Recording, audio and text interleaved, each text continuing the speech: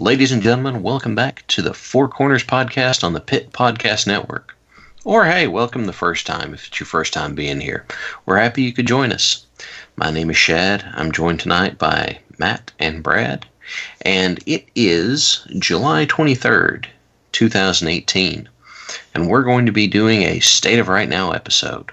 All the stuff that could be happening might be, what we like about it, and what we don't like about it. But first, I want to say hi to the guys, Brad and Matt. How are you guys doing tonight?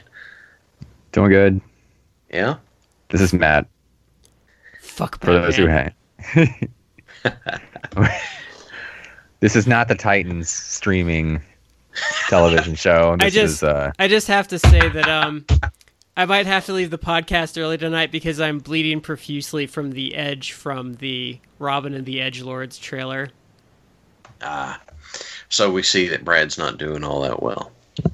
Before we get started, though, we got to give a shout out to our main man, not Mankind. Matt, who would it be? That would be Epico Cologne. Yes, it would. Epico. I don't feel the Titans TV show is a TV show that Epico is gonna be watching on his television show. But Epico is an OG Teen Titans fan.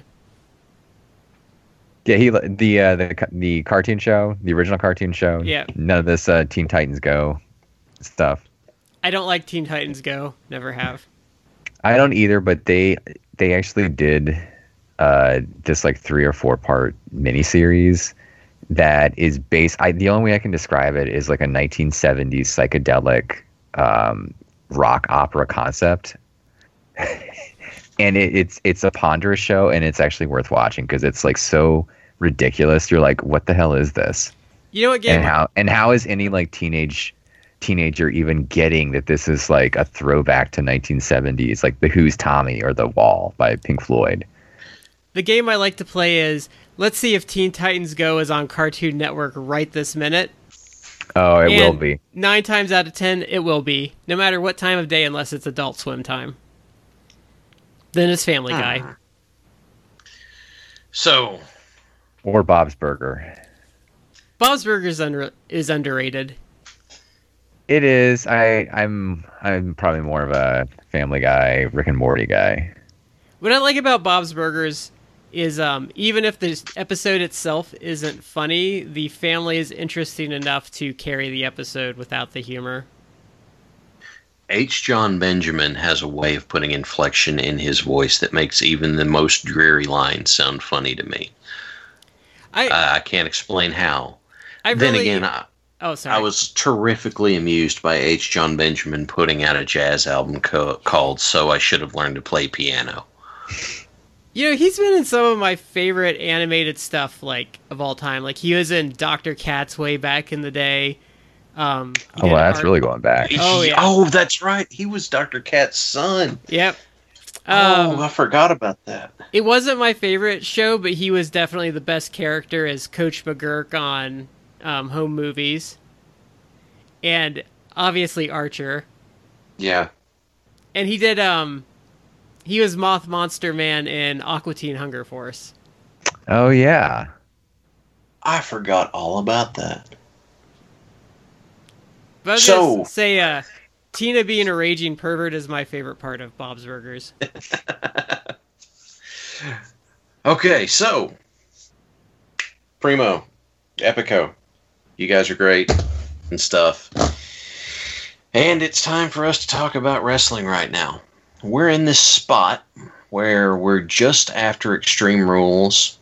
And tonight on Raw, I believe the announcement was made for a women's pay-per-view and probably women's tag titles. I know there's been news of that floating around. So, gosh, there's just so much out there. Where do we start from? What do you guys think? I like that they're doing a women's only pay-per-view after they've gone out of their way to kill any interest in the division outside of Ronda Rousey the last 3 months. Yeah, well, what's the pay-per-view going to be? Is it just going to be various people jobbing to Alexa Bliss? Yes. For 3 hours? Well, no, they're going to give her breaks by having all the good workers job to Carmella. And you can see, folks, that we're off to the races. I would suspect they're also going to have a tournament for the tag titles. They've also been, and I've got to put it this way, they've got to be teasing a Becky Lynch push, but not actually doing it. It seems like they've got the carrot on the string, holding it out in front of people. No, see, this is what they do. They get you all excited, and then they disappoint you. That's how they treat the Becky Lynch push. See, the thing that gets me is if you want a heel to have heat, people being disappointed that they win is not what you want. You want them mad that they win. You know, a while back when Carmelo won the briefcase, there were some people that were so pissed that basically James Ellsworth won the match for her. And to me, that was a hilariously meta way of getting heat, right? Like, people are livid about this. The fact that, you know, it's the first women's Money in the Bank match and a man had to win it for somebody. It's just nuclear heat. I don't even know if they even thought about it that way. But, you know, now it's not even so much like, oh, yeah, I hate Carmella. It's just, oh, are we doing this again? No, just sapping all the heat out of it. I think that blow up over the Money in the Bank last year was people being on different pages, because I think the writers saw it as just the manager helping their client cheat, but that's not how it came across to the public at large. Right. But speaking of controversial things, we should probably address the red and yellow elephant in the room right now. That's true. That's a good way of putting it too. That is a big story. Yeah. So my first reaction to this was kind of, maybe they should have not taken him out of the Hall of Fame and they wouldn't kind of be in this situation. I mean, they probably would be, but it was kind of always my... Hang on. I'm going to back us up for just a second, because if we've got some listeners who aren't sure what we're talking about, I want to go ahead and fill them in. At Extreme Rules, WWE flew Hulk Hogan in to basically issue an apology backstage to everybody after, oh man, it's been after 3 or 4 years. 3 or 4 years, yeah, a screw up, whatever phrase we want to say, that Hogan, to be honest, as a public figure, ought not have done, right? And so there is, you know, he was removed from the Hall of Fame. Then he was brought back. Do we want to give even more context there? Go for it. Well, correct me if I'm wrong. I think this was something that came out as part of the whole like Gawker Hulk Hogan lawsuit, right? Yeah, I think they released this as kind of a fuck you, because he was suing them because they were breaking the revenge porn laws that Gawker was a big part of trying to establish. Mm-hmm. So I don't know what it was tied to. I've never actually watched the tape because I really don't need to see someone going on some, racist tirade. There's a transcript basically of what he said. He's talking to someone. I don't know who he's talking to, but this was filmed, I think, several years ago. But at the time, his daughter, Brooke, was, I guess, dating an African-American gentleman, and Hogan had a lot of things to say about his displeasure at the choice that his daughter was making, and he used some colorful language. Yeah, that's kind of very putting it mildly. I mean, he used the words that you can never actually use. Like you can't even say the word. He pretty unless much you're making a rap song. He pretty much pulled like a Donald Sterling times 20. Yeah. And so they kicked him out of the Hall of Fame. Well, they fired him too. Yeah, because he had a Legends deal, right? Yeah, I think so. Okay, so they brought him in, and he addressed the locker room, and then they reinstated him in the Hall of Fame. So there's context for you. So please continue. to add a little more, was it a situation where I think like the Girls Club of America Boys and Girls Club? I think they put him in their Hall of Fame, and that's what kind of, I think, set the ball rolling. I think Vince was like, oh well, if this outside organization did it, then it's time to reinstate him back into the WWE Hall of Fame. Yeah, I think something like that happened. Also, to go along with this, New Day and Titus O'Neil had some things to say about this. Right, and I actually read the Observer earlier today, at least portions of it, and it seems to be that it's not just that they're bringing Hogan back, which you can argue whether that's a good idea or not. I think in one respect, if someone, you always want a redemption, right? If people do some sort of horrific behavior, then the idea should be like, well, if they change their behavior, if they find remorse for their actions, then, you should encourage them to do that. And the reward for that is that they can be accepted back into like certain social graces, right? Well, I think the criticism is that when he gave his "I'm sorry" speech, allegedly the context of the speech was very heavily. It wasn't that I can't believe I said this. This is a terrible thing. I apologize to everyone who I hurt with this language. It was more like, well, I was caught off guard. Like I didn't know I was being taped.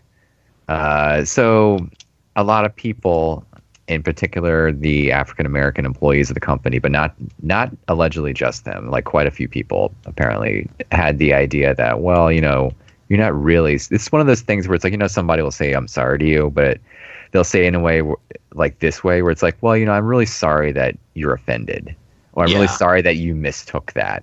I'm sorry you feel that way. Yeah, it's not like you're saying that what you did was actually wrong. You're just saying that you were misinterpreted and that the other person is actually the one who's at fault for not understanding that.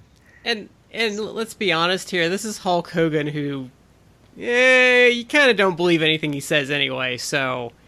Yeah, he's not someone who has a great reputation for being like legit, probably because for many years of his life he would just float out incredibly bald-faced lies, and for no other reason than to just be self-serving. And I think with him especially in this situation, if his apology came off that way, I think he needs to realize that he wasn't addressing necessarily a room of his peers that would be more willing to write it off. He was addressing a room of of people that were probably his fans at one day, and people who he, more so than offended, let down in a very personal way, in a very offensive way. So I think that's kind of what Meltzer was getting at in The Observer. He was saying how the person who's kind of most in Hogan's camp is like a cheerleader for at least giving him the opportunity to come back and show remorse is Mark Henry, but Mark Henry is 47 years old. So he's someone who literally growing up, like he was, probably he was like a Hulkamania back in the day. Like he was a kid when Hulkamania happened. Mm-hmm. Whereas people like Kofi Kingston or Big E or Titus O'Neil, well, Titus O'Neil maybe not, but Big E, like the New Day, they're in their like early to mid 30s. So by the time they're teenagers or little kids, like Hogan, his career was like done basically, and not even just like his WWE career. Like that was kind of like when the end of the NWO too. It was like, so he wasn't like a thing to them, right? So they don't have that whole like, well, he did an awful thing, but I have all this nostalgia because he was my childhood hero, so maybe I'll like overlook this. They're kind of like, nah. Actually, I think it's actually the opposite. I think because Henry's older, he doesn't have that childhood attachment to him, so he can see it. He can be a little more dispassionate about it, where the New Day guys might have looked up to him at one point, and now they're faced with this, like, wow, like this guy I really looked up to at one point in my life, and maybe even is the reason I got into wrestling, is this horrible old racist and that really fucking sucks, and I can't let that go very easily. Yeah, and with regards to any of the African American employees, like how they feel about Hogan, like I mean, it's kind of it really is their prerogative. Like they do not have to accept any apology he gives. No, because they're the ones who, that sort of language, obviously, they're the ones who are affected by it.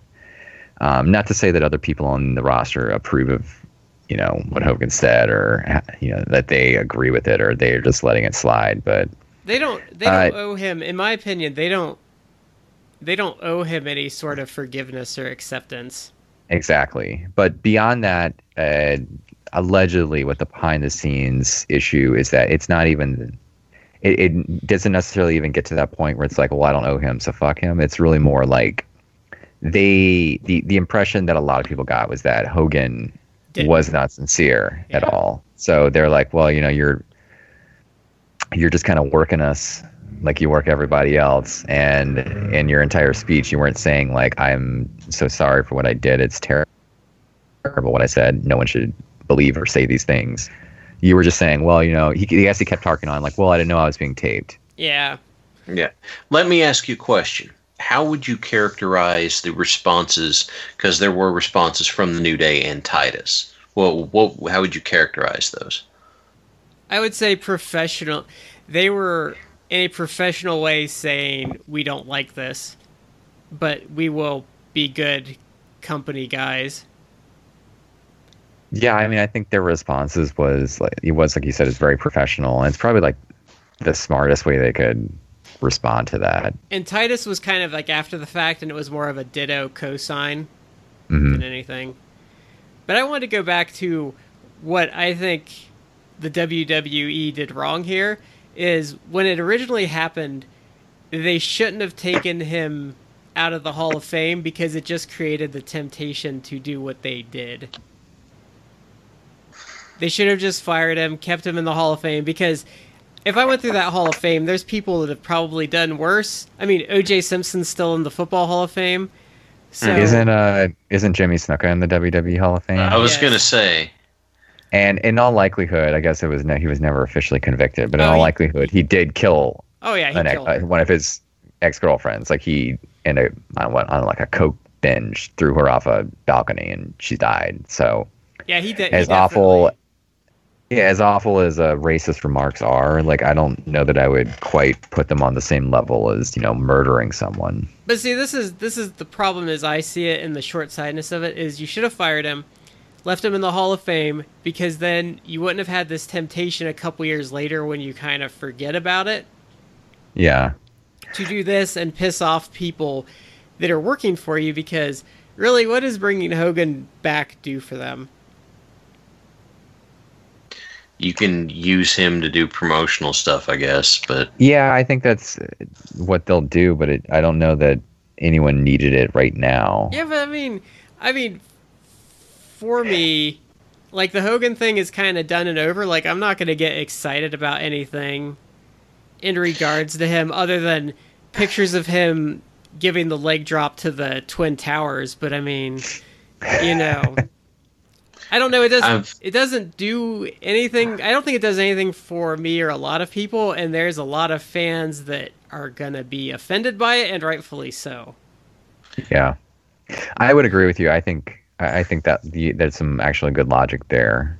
Like if they just left him in and just quietly fired him and that was the end of it, then they could have brought him back without all this, fanfare / controversy. I will say this, that if I can add one more point, like the one thing I did not like about Titus O'Neil's remarks, if you read his like longer remarks, I believe he used language which I kind of don't really like it when people make these analogies. He was saying something about how like the language that Hogan used is like violence. And like I personally don't feel that speech is quote unquote violence. Like what Hogan said I think is, objectively terrible. I don't think you need to oversell it by saying that the speech itself is like violence. Like I'm coming from a coming at it from a place of my word people may not think carries a whole lot, but to be honest with you, I feel like that someone saying, like hyperbolizing to say speech like that is violence really doesn't do anybody any favors. It kind of harms your message unless it's someone who already agrees with you. And I don't understand how it's going to accomplish that much. So one of my side things about one of my side hobbies is I really love history, and I really don't like when people get into that stuff, because if you really delve into history and you get into some of like the really vile like rhetoric people have used over the years, which actually leads to violence, there is a difference between speech that is inciting violence and just like vile just something that's hateful and awful, and something that's insidious and like actually trying to cause like to push people into doing something. Yeah, like if you want to see like the difference, go watch like a documentary on Gehrig, or like I just said that name wrong. Goering. It's not been a good brain. From the Nazis, like they're Hermann Goring, I think. Yeah, Goring or Goering, I think it's Goring. Go watch a documentary and like with excerpts of shit he wrote if you want to see like vile stuff. Like there is a difference. Yeah. Well, in any event, we have Hogan pulled back in, and we have the guys who we would expect possibly a stronger response from, making a very professional response. So, good for them. Because, if they were to flip out about it, knowing Vince and the way the company runs, honestly, they'd probably be just, slitting their own throat professionally. So good on them for having a measured response. I don't know, man. If I was the New Day with the up, down, down channel, and knowing the merch I pull and what other companies might pay me, I might have stirred more shit personally. Potentially, but these guys, it's a class move on their part to handle it the way they did. I feel like it is. I see your point there. I think personally I would have tried to stir the shit more because I could, but anyway. I think the ultimate point that they made is, I think the point we're making though, it is what it is, whether you like it or hate it or don't care. Yeah, it's a awkward place to be, Yeah. So, anyway, that was Hogan. They had flown him up to actually speak to the locker room before Extreme Rules. Now, I'll tell you guys, the night Extreme Rules happened, I was flying to a conference out of state, and my flight got delayed by 4 hours. So I didn't actually land until pretty much the main event. And I haven't really had a chance to go back and watch it. I'm going to be quiet for a fair bit during this. Well, but my dad had hip surgery that week, so I really didn't watch it either. And then I read it. Long story short, he didn't react well to the pain meds at first, so it was a couple of rough days before he got out. And then I kind of saw the recap of it, and I listened to what Meltzer had to say about it and Brian Alvarez, and I decided that there were better things to do with my time, like hitting myself in the head with a rock. So have either of you seen any of it? I've seen some of it. Hold on. I watched the entire United States Championship match. That could be in GIF form. Yeah. Let me look, because I saw some of it, but I like up through the I saw up through like the tag title match. I like brain dumped the whole thing. It was just so forgettable. I apparently watched all the matches that weren't good. Because I guess Reigns Lashley was where the pay-per-view actually starts getting like decent, even though I guess general consensus is that this was not like a good pay-per-view, or even it was just there. It's not memorable at all. Okay. I think I watched Almas versus Sin Cara, and then Oh yeah, I didn't even watch any of the preview stuff. I watched some of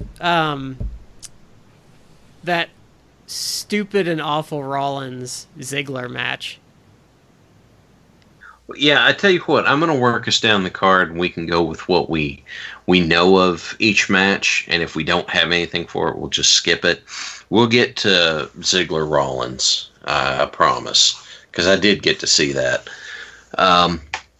You said you saw Almas versus Sin Cara. How was that one? It was okay. Almas is usually good for a laugh, and Sin Cara's not bad. Okay, so decent match then. Yeah. Any standout spots or anything for you? No. It was like 7 minutes, and I don't know. Almas has been okay on the main roster, but he's kind of lost something. I don't know.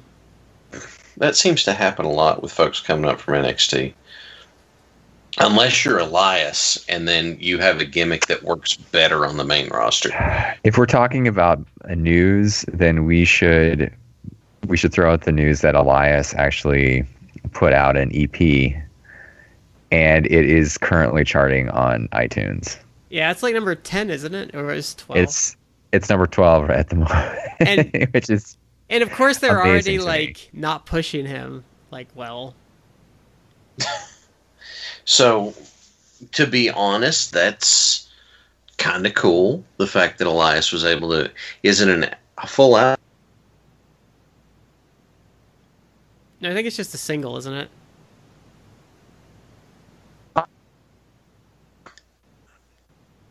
Yeah, it's like four songs. Oh, okay, cool. So we have. It's got 5 stars on with 46 reviews. So we have Elias, whose gimmick has really taken off on the main roster, and he's released music, and that's doing pretty well. So, credit to him. Maybe that means that they'll get their shoulder behind him a little bit and push him some more. He will hit that treading water thing that everyone else hits, and then by the time they decide they're actually going to do something with him, the time was 6 months ago. Everything will have cooled off. Yep. Yeah. We can, you know what? I can hope, right? That's the thing. I'm big on hope. I'd be a Blue Lantern if I had a lantern ring. I'm big on hope. I'm tempered by reality. See, I put my hope in other promotions because then awesome things sometimes happen, like OG LAX versus New School LAX, which was supposedly awesome on Slammiversary. Okay. Yeah, allegedly TNA has gotten pretty good. It's just Impact now. Oh, Impact. Oh, they got rid of TNA. That's probably for the best. Well, they've become this kind of like all of the good, like that's where the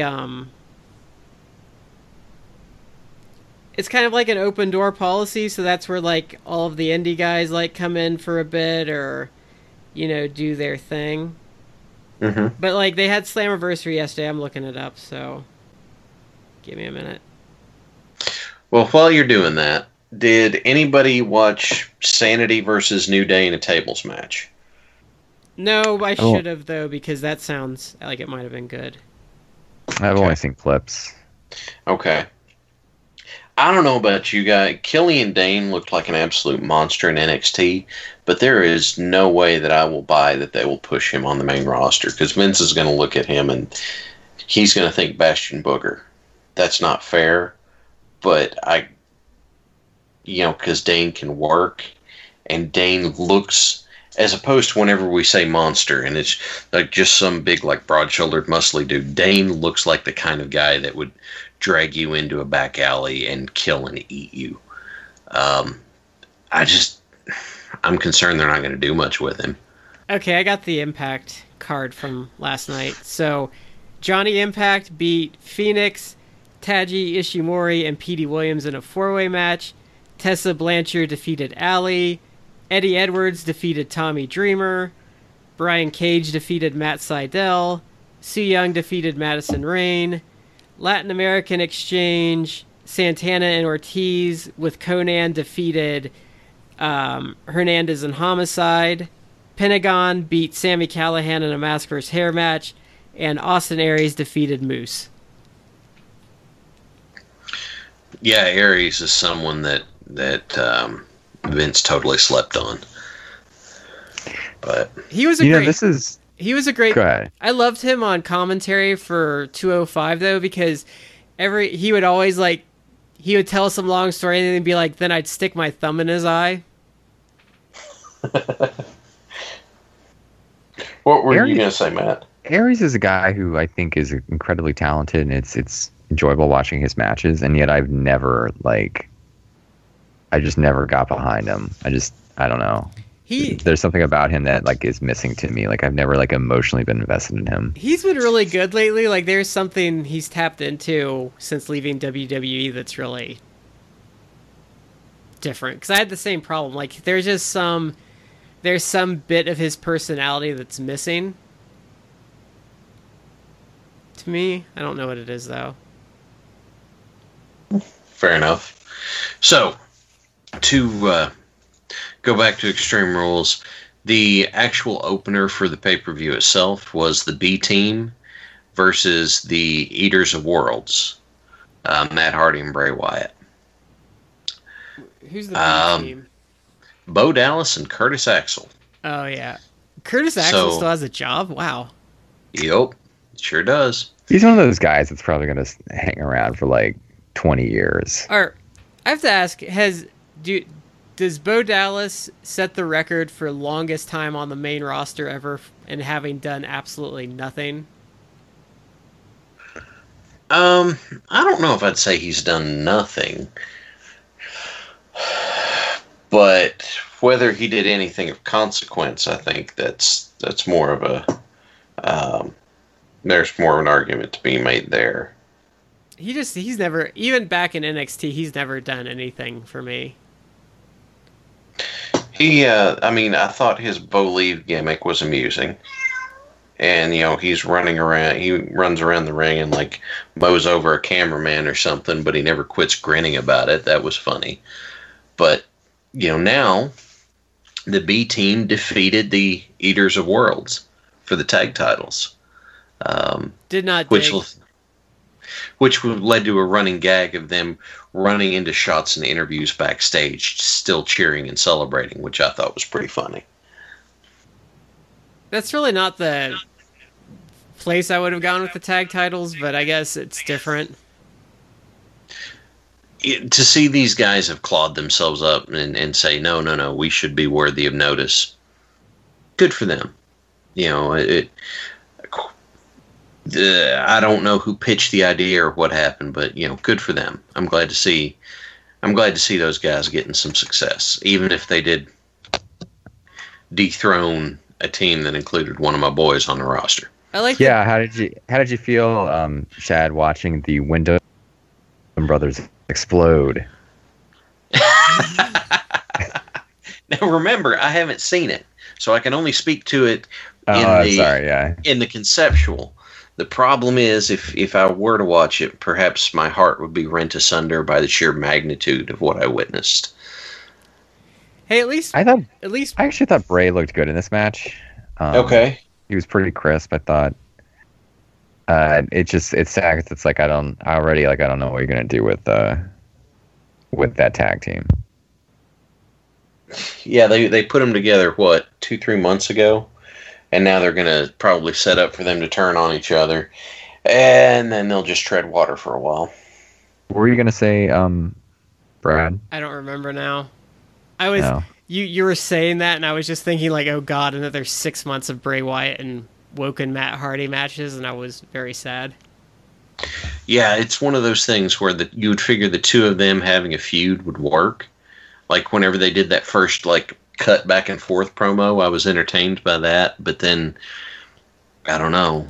It kind of lost some of it. It lost its gravitas somewhere. I really hate I like the broken, woken Matt Hardy character, but I don't like how the WWE is doing it. Like, they don't... There's a certain mythology to, like, the broken Matt Hardy character before they went to WWE. Like, his gardener and the house and all that kid. stuff. Yeah, and they don't really get into that in WWE, and it makes me sad. Well, apparently they're going to make toys of Vanguard 1 and his lawnmower. So, props to him for that. The lawnmower, I did think about buying the Mower of Lawn shirt.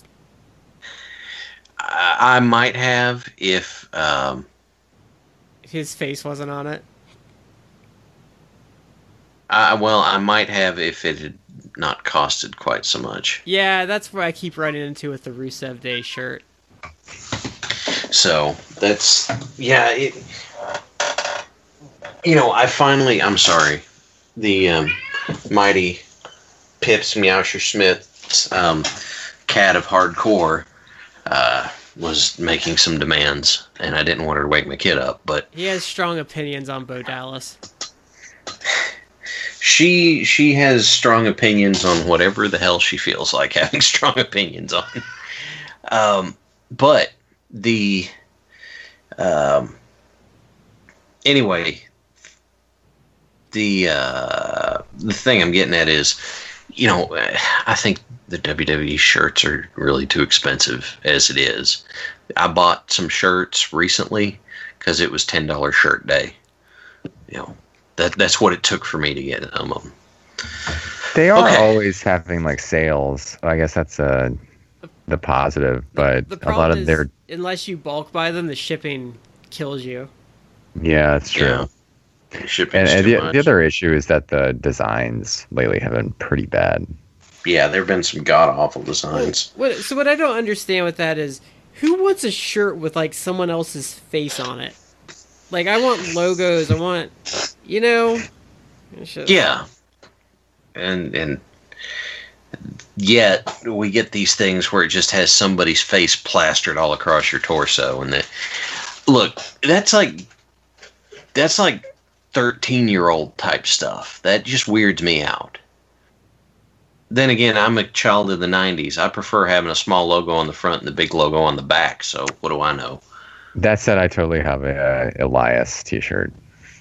I'm absolutely fine with having his face on my... What's the Elias? Oh, it has his face on it?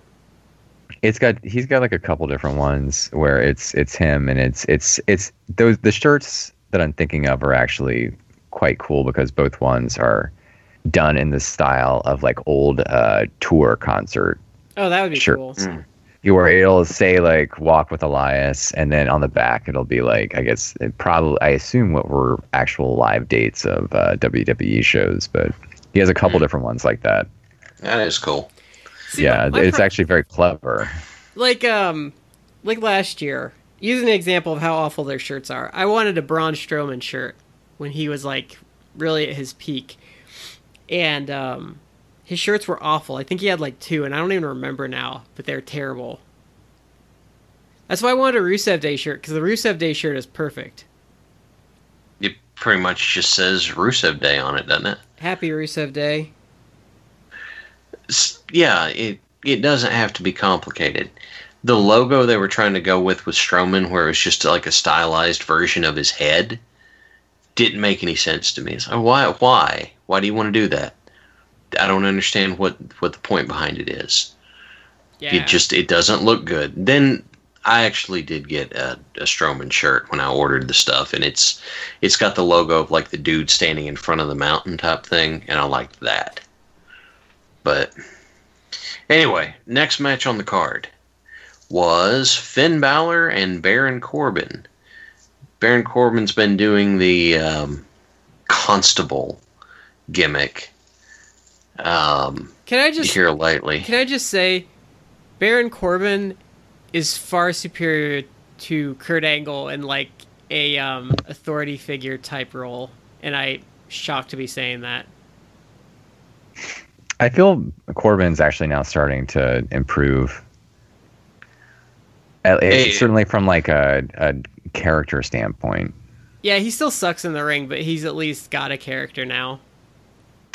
I may be on an island here, but I like his new look. Basically, as every bartender at a speakeasy you've ever been to. That look. If anyone's ever been to a yeah, they all look like that. It's like dark clothes. He's got a little vest going on. Now, but I think this look is better than the balding look. Yeah. Then his biker look. His I'm obviously balding, but I can't let the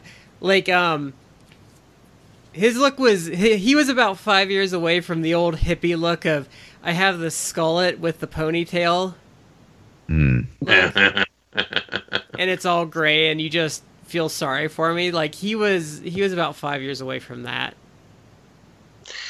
Well, Corbin has been consistent in his authority role, and Angle has, well, not. Which, God, that's so weird. But Angle's this match was supposed to be, I guess, it was big guy picking on a little guy match, and Finn Balor won. I have no idea what the build to it was. But, it's nice to see Balor get a win. Yeah, I actually thought this match was decent. It wasn't great, but it was okay. It's more like a TV match, really, but... Yeah, a lot of these felt like... The couple I watched felt like TV matches. I don't know about you guys, but honestly, I kind of wish Balor was using a different finish.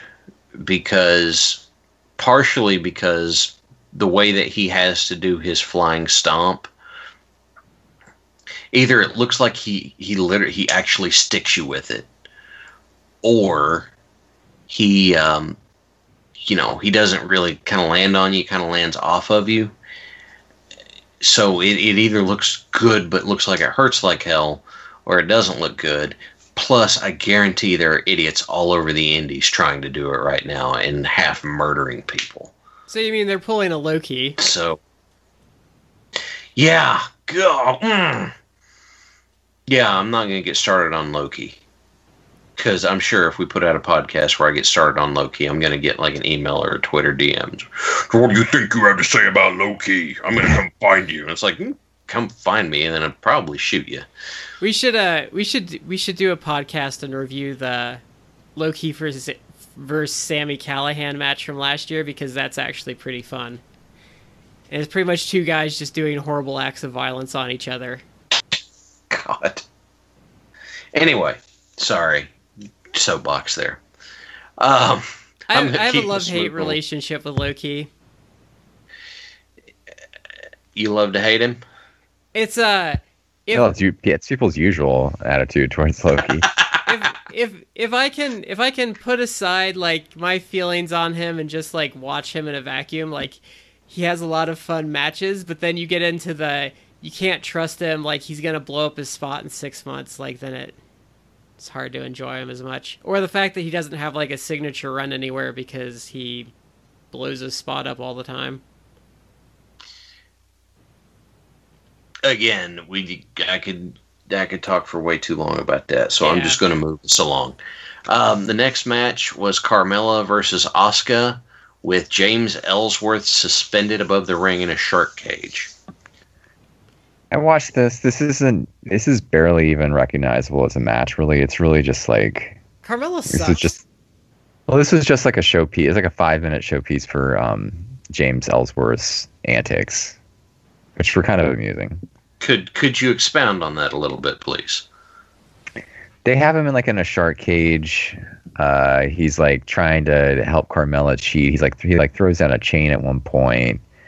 Then somehow he gets out of the cage, but he's dangling by his foot over it. And then, honestly, I'm actually blanking at the moment as to how he helped Carmella win. That's how unmemorable it was, but.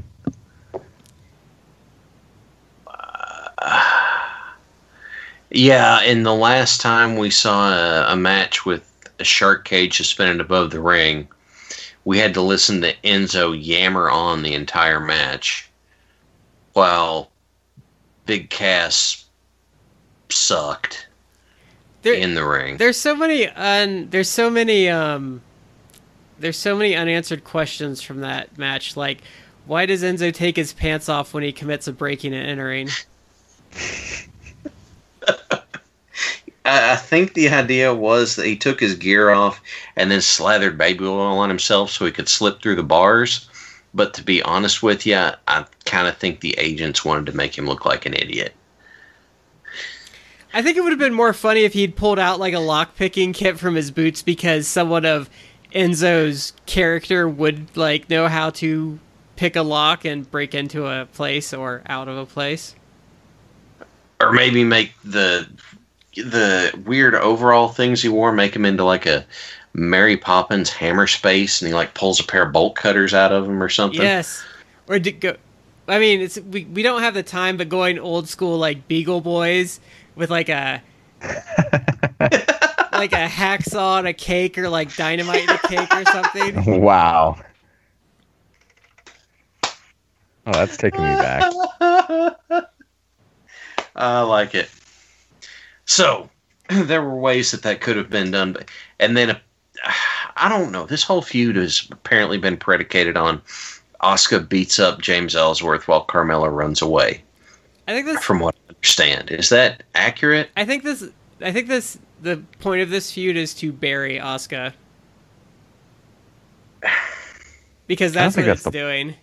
Yeah, I don't think that's the point of it, but that is effectively what it's doing. If it's not, it might as well be, right? I don't really understand how, if you're gonna just have Carmella hold the belt for a while and all that, why can't you just use someone else to fill this role than Asuka? Yeah, I mean, why use Asuka for it? Because it's just gonna hurt her. She had this huge build up through Mania, and okay, Charlotte won that whatever, right? Just that happened. We accept it and move on. But if she's gonna be like the buzzsaw that rips through everybody in the division, why are you gonna put her in this position? I mean, let's be honest. It's not like you couldn't come up with something. You couldn't come up with doing this to Naomi wouldn't hurt anybody, right? No, not much. But why do you need the same character with both of your women's belts? Why do you need Alexa Bliss and then hobo Alexa Bliss with the other belt? Wow, that's okay. Hot takes on the Four Corners podcast. But I mean, she's essentially shittier Alexa Bliss. Like their character is essentially like the same genre. I don't know. It seems like after all the work that they did to try and do innovative things with the women's division, they're defaulting to their old habits. Oh, they've totally, in my opinion, and a lot of people will always disagree with this, I think they tanked it a long time ago, because they have all this talent and they're bringing in all this talent and they're wasting it. Yeah, they're doing nothing. See, the problem I've got with all of this stuff, that like the NXT feeder system, that's wonderful, but the roster's big enough as it is. So where are these people gonna go? What are you gonna do with them whenever you bring them up there?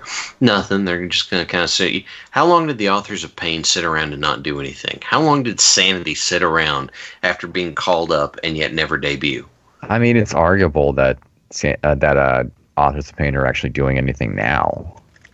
Why don't they just torpedo 205 Live because no one cares, and then turn it into like a women's show and keep Rockstar Spud as the GM for the ladies?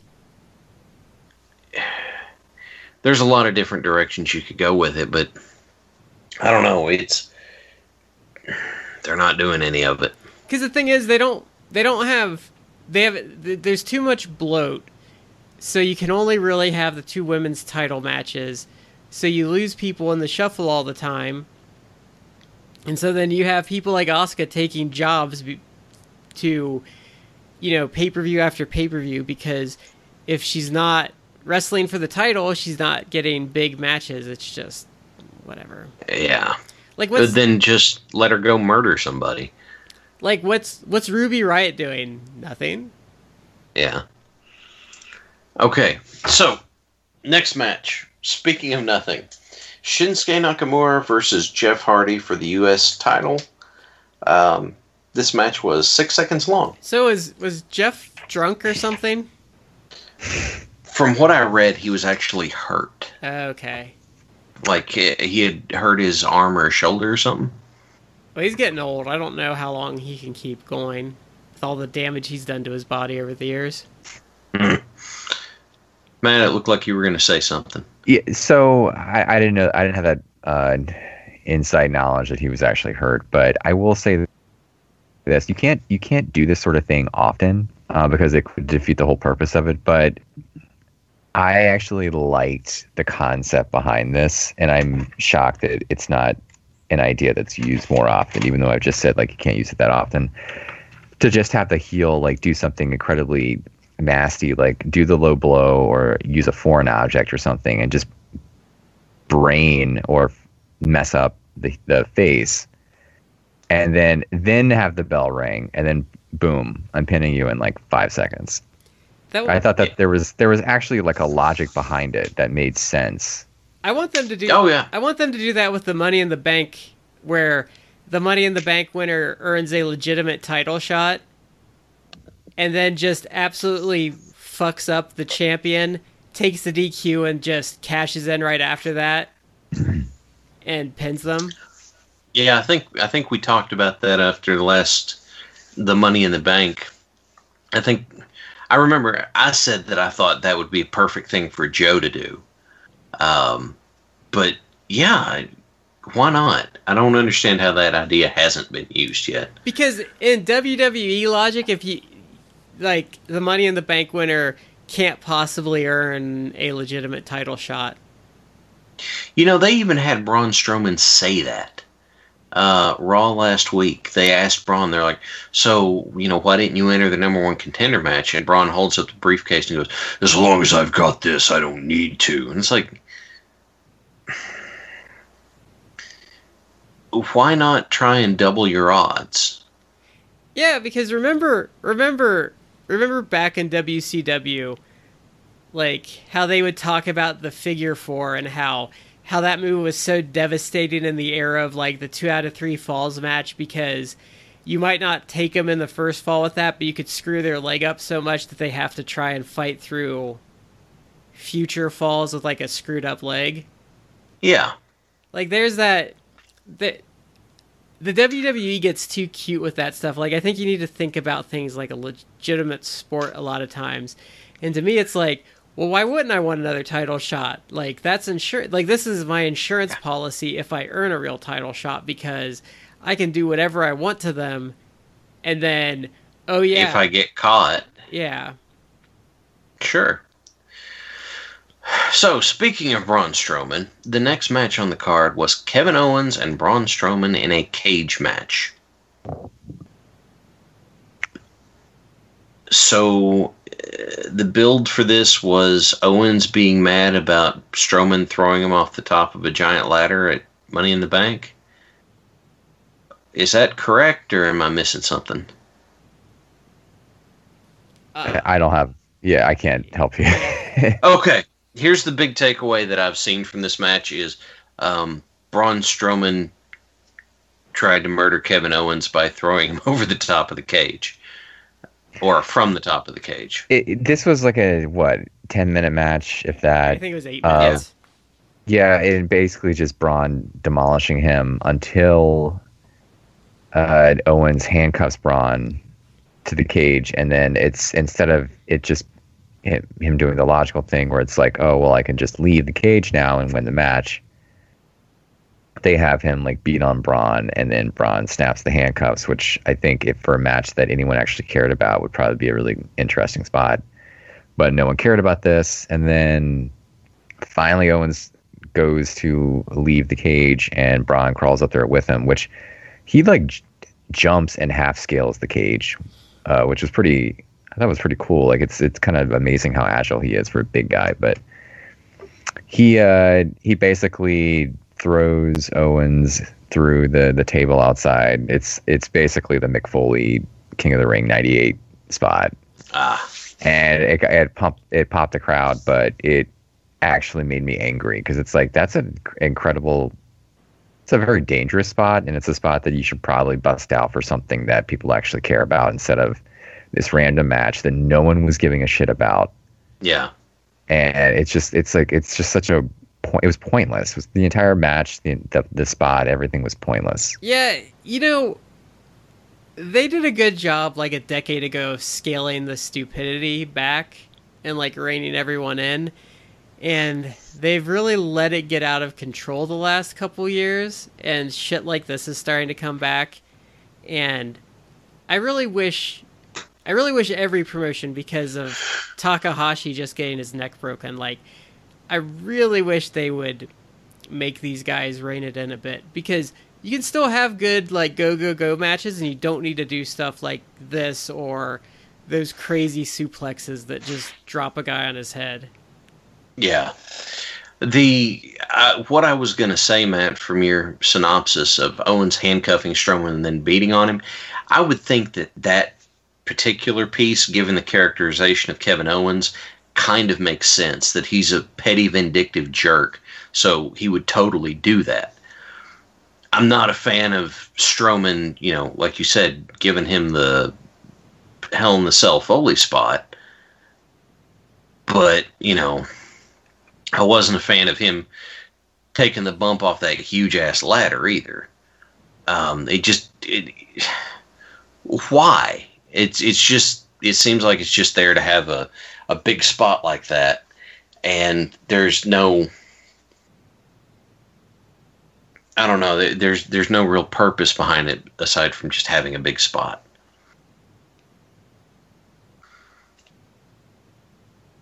Okay, having killed conversation there, we'll move to the next one. Yeah, I mean, I don't have anything to add other than, yeah, I agree. It's Yeah, that's my problem. Is like I said, they did a good job for a long time of reining it in and keeping the guys safer, and like it's just slowly started to erode the last couple years, and I wish they would get it back under control. Yeah. So the next match was the Bludgeon Brothers versus Team Hell No. This was notable for Harper and Rowan beating on Daniel Bryan for a while before Kane showed up in a walking boot, apparently from a car wreck he was in. Soon to be Mayor Kane, isn't it? I think so. He won his primary, I think. And from what I read, that primary is the actual election for that city. Yeah, I think he's in one of those jurisdictions where it's so heavily under one party control that if you win the nomination of that party, you're effectively you're going to win the election, the general election. So that'll be interesting. I hope he signs like legislation with the mask on.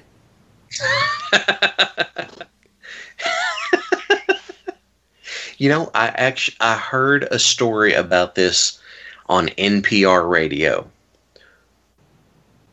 I was flipping through my radio stations, and it was NPR, and it said the mayor of Knoxville, and I was like, whoa, wait, hang on a second.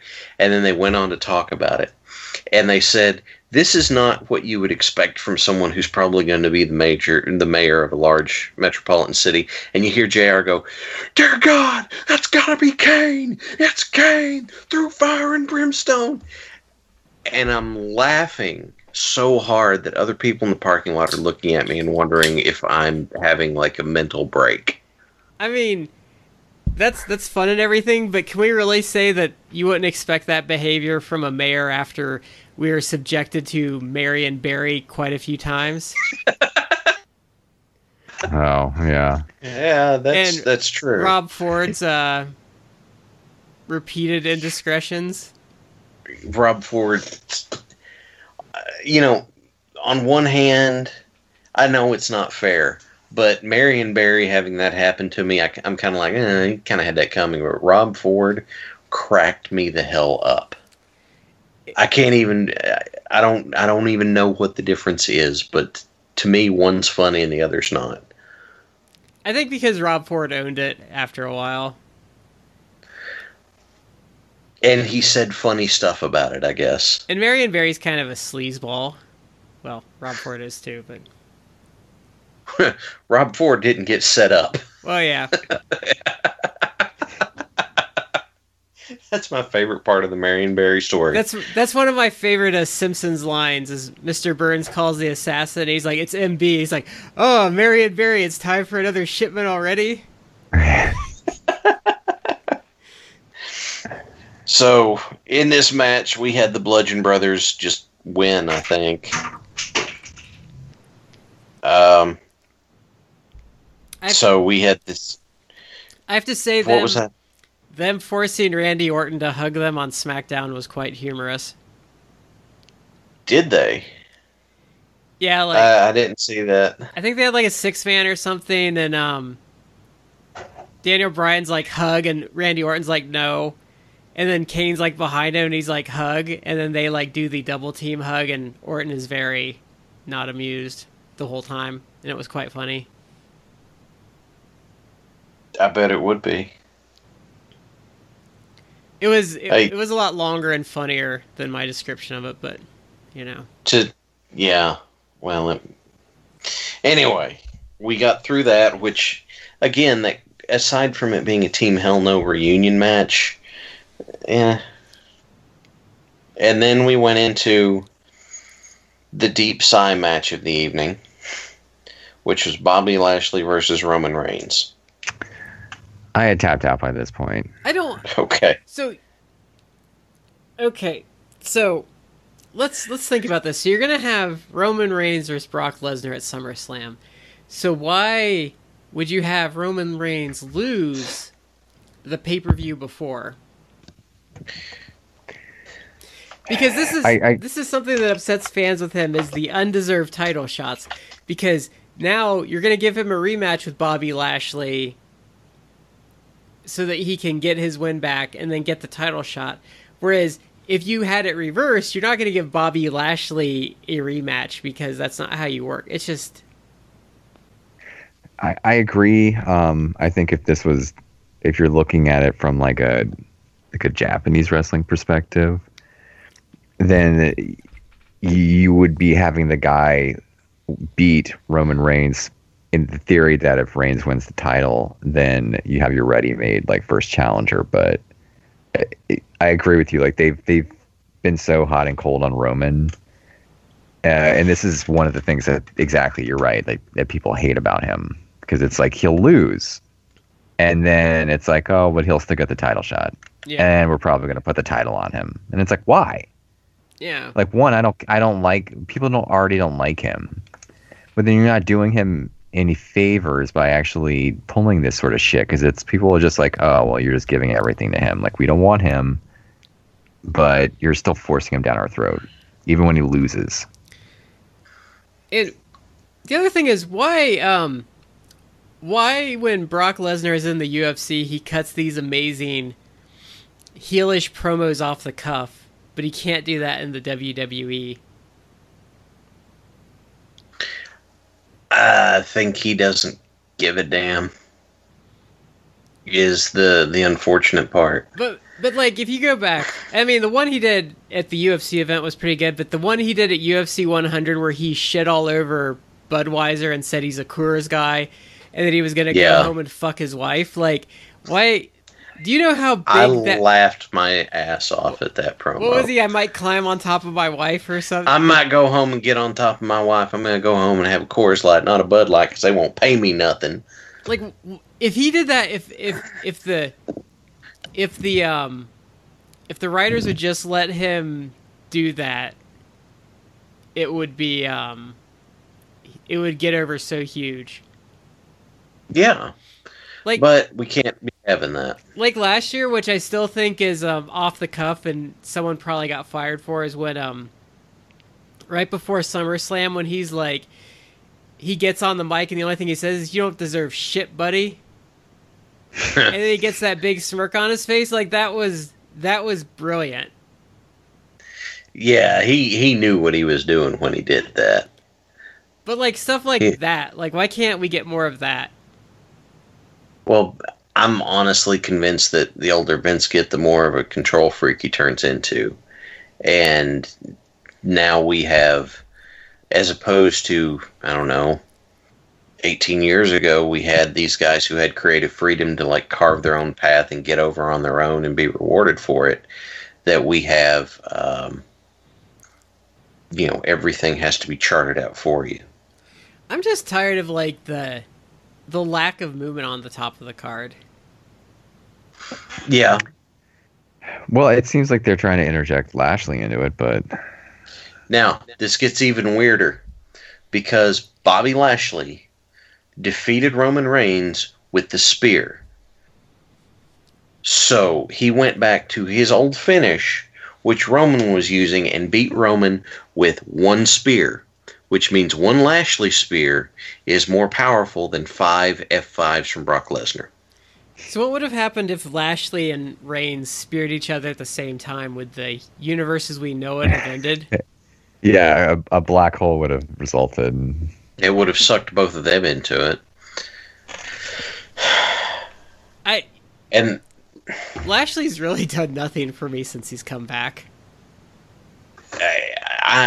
Well, here's part of the problem is the fact that Lashley also couldn't use his spear anymore because Roman was using it, so he had to use his mid-match spot of that stalling vertical suplex as a finish.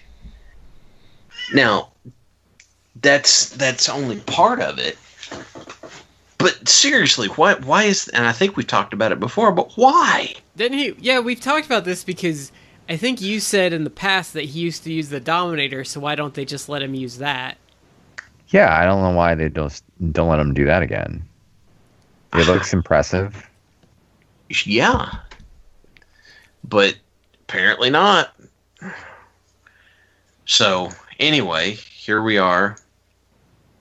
And now, after the last Raw, and I don't know what's going to happen tonight, but they had 2 three-way matches for the number 1 contender. And the first one had Reigns and Finn Balor, and I don't remember if it was Elias or Baron Corbin or someone like that. And Balor was getting ready to win, and something happens, and then Reigns speared the other guy and won. And then the next match, Lashley won. So it's like, oh, great. That means that as of tonight, the 23rd, we get to have the rematch of the match we just had on pay-per-view. So that means that WWE is developing WCW syndrome, where we had the match on pay-per-view, and then we have the exact same match the next night with a different finish. They've been doing that for a while, though. Like, look at the Rollins-Ziggler thing. Still bad. Where they ran that match into the ground in a matter of weeks. Yeah. That's still bad. That's... Oh... The bad thing is they'll probably have Lashley win, and then they'll do it again so Reigns can win, because that's how they do things. Jesus. Yeah. So what do we have after that? Because they put way too many matches on these pay-per-views. Yeah. If you include the pre-show matches, it's 12. Because, God forbid, we had separate brand pay-per-views, right? I remember back in the day, like 12 matches would be like a long 4-hour Mania, not some random July pay-per-view. Yeah. So the next match on the card was everybody's other favorite, Alexa Bliss with Mickie James versus Nia Jax with Natalya, which basically only served one purpose, and that was to have Ronda Rousey jump the rail and go at somebody. So can we just say Alexa Bliss is worse than Roman Reigns, because at least Roman Reigns loses a match here and there? I was going to say Alexa Bliss is prettier to look at than Roman. I don't know. Roman's got the hair. Yeah, but he wears the vest and that covers up his chest. That is true. We don't get to see those delicious abs. So, this is not for nothing, but I know we have a mutual friend who posted on social media a picture of Alexa without all the makeup. And I was stunned. She looks like 10 times better. Mm-hmm. They caked that shit on, I guess, for the HD or whatever, but it really is just awful. Well, it's going back to the idea of kind of the live theater stuff. Bobby Fulton told me once, insider secrets revealed, right? Mm-hmm. But Bobby Fulton told me that the reason that you have white tape is because white is easier to see. And so the people sitting all the way in the back at the top can see your fist going in on punches and can follow it more easily. Really? Yes. That's actually something I never even thought about or heard before. So if you think of it as, if you take the TV cameras out, why is Alexa made up like that? It's so that people who are sitting all the way in the back can tell who it is. The idea is it's still like live theater, but they haven't found a way to balance it's live theater with we shove a camera directly into your face all the time. Yeah, when you do stage productions, a lot of times they make you wear lipstick so that people far away can see your mouth move. The interesting thing is when I have done stage productions is they didn't do that with me, but where I have a dark beard and then light skin, I provide this contrast that's easy to follow. So it's like I had white tape on my face or something. What they're looking at is they want everybody to have these like, subtle nuances in their character and stuff, but on the other hand, you have to do everything. Because, if I'm gonna take a chain and hit somebody with it, what do you do in that case if you're a wrestler? You hold it up and wrap it around your fist. Why in the hell would you do that? So the crowd sees you do it. It's not to hide it from the ref. It's not to hide it from the other guy, and it would make sense if you hunkered over and then wrapped it up real quick and then popped him. But we're not doing a TV show. We're doing a wrestling show that we happen to have TV cameras in. So, that's why Alexa's makeup is so gaudy. It's stage stuff. I always like the big reveal of a bag of thumbtacks. Well, yeah, because think about how they do that. Is they hold the bag up and they're like, "Oh, I got a bag," and people are like, "What's in the bag? It's either thumbtacks or a snake." And because that really, in wrestling, that's the only two things it could be, right? If it's Lotus ice creams, it might be sprinkles. But then you notice they don't bend down and pour it out on the mat. They hold the bag up in front of their face and shake it out, so everyone can see what they're doing. Yeah. But this match basically served as a purpose for Ronda Rousey to run in and run wild on people. The match went 7.5 minutes. So basically that means that it was an Extreme Rules match. So that means that Ronda running in should or should not have been an issue. She should have been apprehended by security and probably fired. Given the Gronkowski? Yes. But then she wasn't, because stuff. That's the thing, is if they want Ronda to be the next Steve Austin never bought a ticket to sit in the front row. Austin drove a big thing down to the ring so that anybody that got in his way, he pushed them out of the way with it. No, they should have done I know they wanted the big pop from the crowd, but if they really wanted to do that, she should have jumped her in the parking lot or something. For internal consistency stakes. Or just have her roll out from under the ring. The ring crew comes down and do some stuff between matches. Ronda comes out wearing a hoodie, has it pulled up so no one sees who it is, rolls under the ring, the match is going on, you give the signal, she rolls out, whips the hoodie off, and she's like, oh, it's go time now. I'm really not looking forward to Rousey and Alexa at all. And I've been wrong about Ronda to this point. She does a really good job. Just it's the Alexa factor that I'm not looking forward to. I 100% agree. I actually think they've done a really good job protecting Rousey thus far, and I think she's kind of done admirably with what she's been given, to the point where people are kind of making a hay about should she be in the kind of in the running for Rookie of the Year, which I don't disagree with actually, but I'm worried that they're just going to ruin it all by having her job to Alexa. Or they're just doing something stupid between the two of them. Having Alexa be competitive with Ronda would be a really dumb thing to do. Like, having Alexa be competitive with Nia was stupid. Well, I mean, they've ruined a lot of people with Alexa. Yeah. So. And we've talked that one to death, too. Yeah. So I'm going to move us on into the next one, which was the WWE Championship match between AJ Styles and Rusev. I did watch this one. I enjoyed this one. Well, good. I'm glad that Rusev got an opportunity for a shot at the big belt and had a good match. I would have had him win, but you know. Yeah. Someone had brought up a good point. It's like after what happened with what you actually got as the main event, where a heel went over anyway. Yeah. And you're going to have AJ continue to be champion by retaining. Why not just have that match go on last? I don't think AJ has main evented a single pay-per-view outside of Survivor Series as the WWE champion. That's really screwy.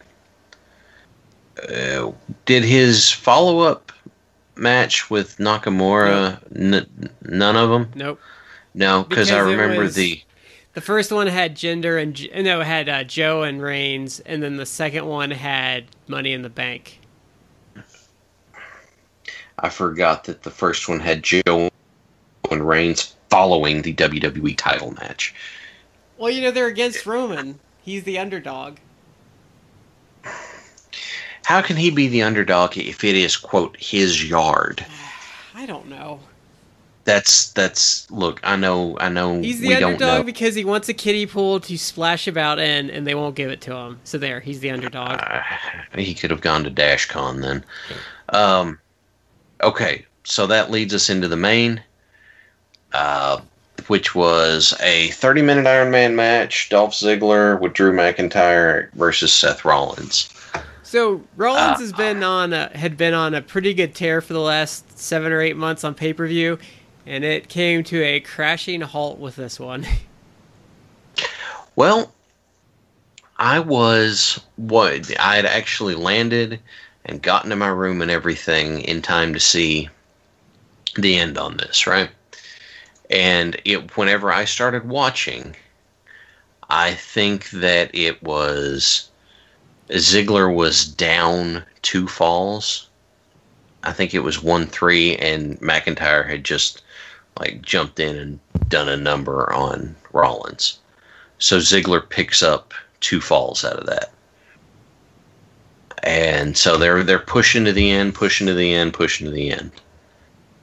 And then the match ends with a tie. 4-4. The match, a 30-minute Iron Man match, ends with a tie. Because that's exactly what... the Bret Shawn Iron Man match ended with no falls because the idea was supposed to be how evenly matched they were, right? They're both so good that neither one of them can actually score a fall on each other in that time period. Okay, that story makes sense for that to go into overtime. This one, there's a total of 8 falls that happened in regulation. But we couldn't have an actual winner out of it. So that means we have to go into sudden death, which means everything that happened in the 30 minutes of quote-unquote regulation time doesn't mean anything. It was all pointless filler. I didn't like how they booked it in reverse. Like, if they were going to go the way they went, the face should be working from behind. Yeah. The coolest one I saw that kind of did this is, I think it was an early TNA pay-per-view with Styles and Jerry Lynn. Mm-hmm. And, like, AJ knocked him loopy, like, at the start of the match and pinned him 2 or 3 times before he recovered. And then Lynn had to, like, work his way back into the match. Okay. And, but you don't have the heel work from behind. No, that just doesn't make any sense. You know, it's like, why? Well, then they did so they restart the match, and it goes like, what, 10 seconds maybe? Something like that. I don't know. This was not.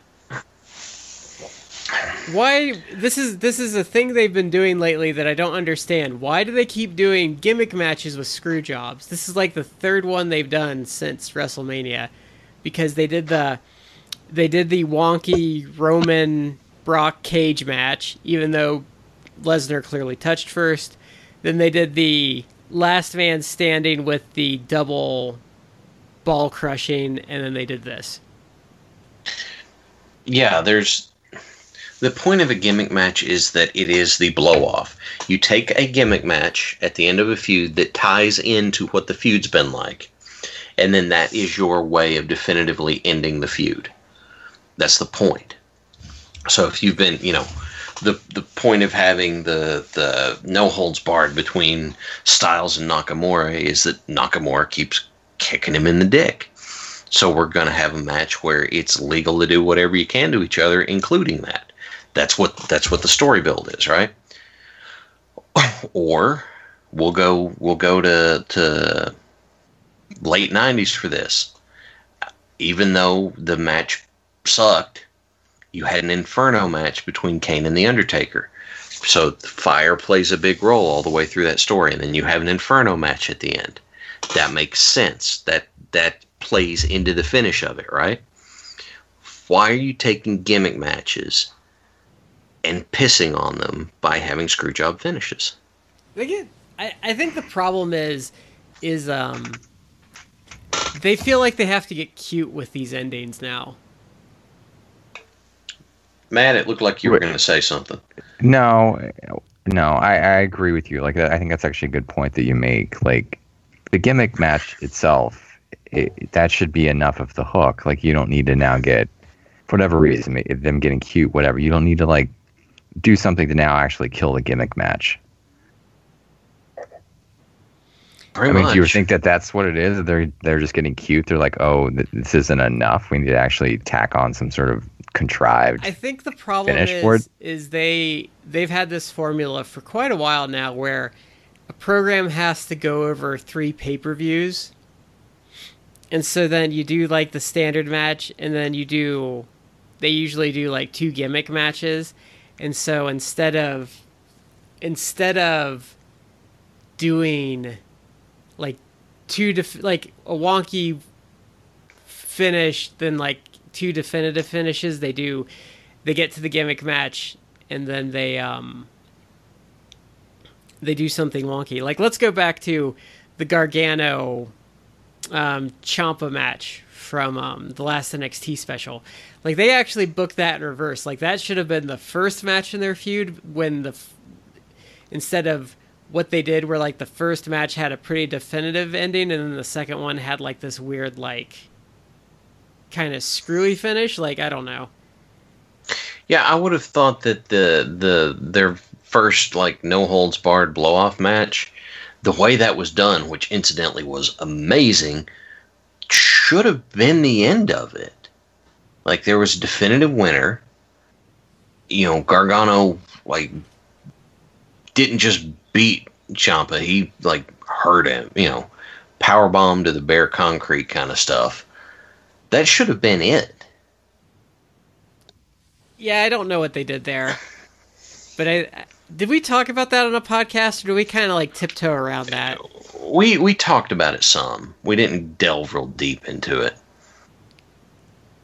Yeah. So I don't know. I think you're right. It seems like they're trying to be all meta about what their answers are and stuff. I think the problem too is there's this weird dichotomy that goes on with the WWE where they still have these old school mindsets of like you have to get the marks into the building, whereas they actually have a audience that's going to come one way or the other. And I think what they're missing is I think wrestling really benefited from that nerd boom that's happened this decade. Mm-hmm. And wrestling somehow attached itself to geek culture successfully. And I don't think they quite realize that. I don't think there's a somehow to it. I think it's pretty definitive. If you look at wrestling, what do you see? You see lots of athletic, built, big, strong people wearing bright colors, doing really cool stuff. They are live action superheroes. AJ Styles doing a springboard phenomenal forearm to the outside on Roman Reigns a couple of years ago is a still that I have to show people. You tell me anything that's closer to a real life superhero thing than this right here. Yeah, I just think they're a little behind the curve on that. Because I've been a fan since '97, and even in that time frame, the typical person I would talk wrestling with has changed a lot. Mm-hmm. Like, if you're going to talk wrestling with someone at work, you'd usually talk to, some old guy, probably a little lower income, if you wanted to talk wrestling with someone. I could see how that, yeah. And then I can see. Now, that guy wouldn't watch wrestling. That guy probably watches UFC. And yeah, if you're going to talk wrestling with someone, you're going to pick out probably the most stereotypical nerd in the room, and you probably have a 50-50 shot. I think that's fair. And I just think they haven't caught on that they have a captive audience that they really don't need to do these things with. So I don't know.